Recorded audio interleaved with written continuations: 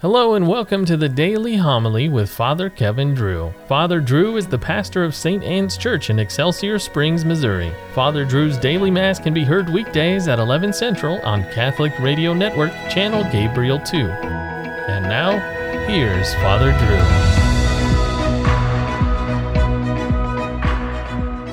Drew. A reading from the letter of St. Paul to the Ephesians. Brothers and sisters, draw your strength from the Lord and from his mighty power. Put on the armor of God so that you may be able to stand firm against the tactics of the devil.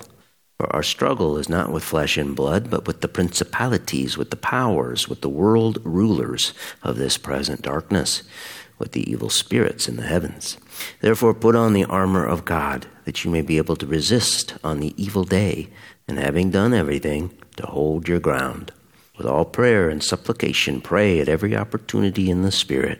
To that end, be watchful with all perseverance and supplication for all the holy ones. The word of the Lord. The Lord be with you. A reading from the Holy Gospel according to Matthew. Someone approached Jesus and said, "Teacher, what good must I do to gain eternal life?" Jesus answered him, "Why do you ask me about the good? There is only one who is good. If you wish to enter into life, keep the commandments." He asked him, "Which ones?" Jesus replied, "You shall not kill. You shall not commit adultery. You shall not steal. You shall not bear false witness. Honor your father and your mother, and you shall love your neighbor as yourself." The young man said to him, "All of these I have observed. What do I still lack?" Jesus said to him, "If you wish to be perfect, go sell what you have and give to the poor, and you will have treasure in heaven. Then come follow me." When the young man heard this statement, he went away, sad, for he had many possessions. Then Jesus said to his disciples, "Amen, I say to you, it will be hard for one who is rich to enter the kingdom of heaven. Again, I say to you, it is easier for a camel to pass through the eye of a needle than for one who is rich to enter the kingdom of God." When the disciples heard this, they were greatly astonished and said, "Who then can be saved?" Jesus looked at them and said, "For men this is impossible, but for God all things are possible." The Gospel of the Lord. A few hundred years after Christ lived came the Roman Empire's impending doom. Its population, due in part to sterile sex practices and abortion, had been steadily declining, and there was no way to reverse it. Economic conditions in the Roman Empire were becoming dire everywhere in the 4th century. Governments confiscated earnings. Taxation was out of control. The wealth that still existed was secretly held by a few that could control the government.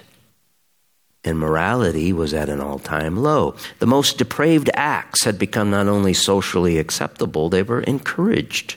The masses hungrily watched and cheered at the bloody slaughters in the arena, where gladiators and other non-desirables were hacked to pieces. People indulged in every sort of sexual vice. With the lust came gluttony. Romans gorged themselves at banquets that featured vomitoria, rooms where people would go throw up what they just ate, so they could go back and stuff themselves all over again. Quote, "Rarely in history has there been a society so good to flee from as that of the later Roman Empire. No Christian could feel at home in it. He stayed in it only out of duty. He left it with joy." The writings of the early church fathers attest to this. Their writings pulse with the desire to escape from this profoundly decadent, festering, corrupt society, if they could do so without failing in essential duties. St. Anthony of the Desert is the father of monasticism. Egypt, where he was from, like everywhere else at the time, was part of the Roman Empire. He left a well-to-do life and went out to the desert to live a most austere one. He lived on bread and water, sometimes going for a few days without eating anything. He slept little and performed severe penances. He also performed manual labor earning his own money to provide for his meager existence. Yet he lived to be 105, and he had all his teeth when he died. His biographer, St. Athanasius, wrote, "His was a perfectly purified soul. No pain could annoy him, no pleasure bind him.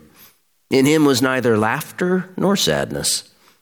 The sight of the crowd did not trouble him, and the warm greetings of so many men did not move him.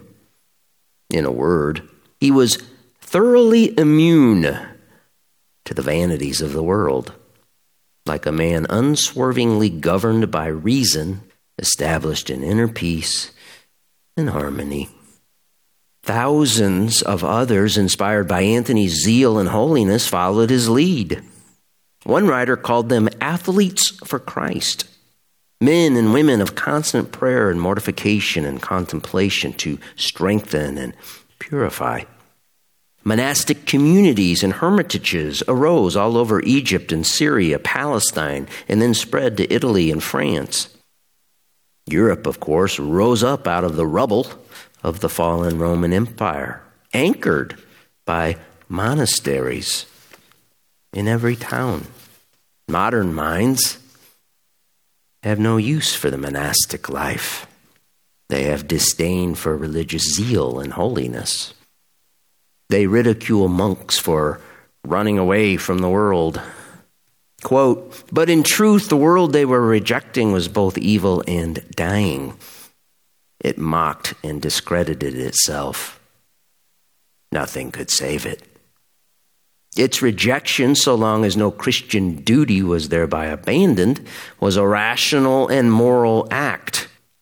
There was cleansing and expiation to be done. After that, God willing, a new beginning for Christendom. The monasteries would do much to make that beginning in the coming centuries." Modern minds have no use for Christianity. They mock and discredit it.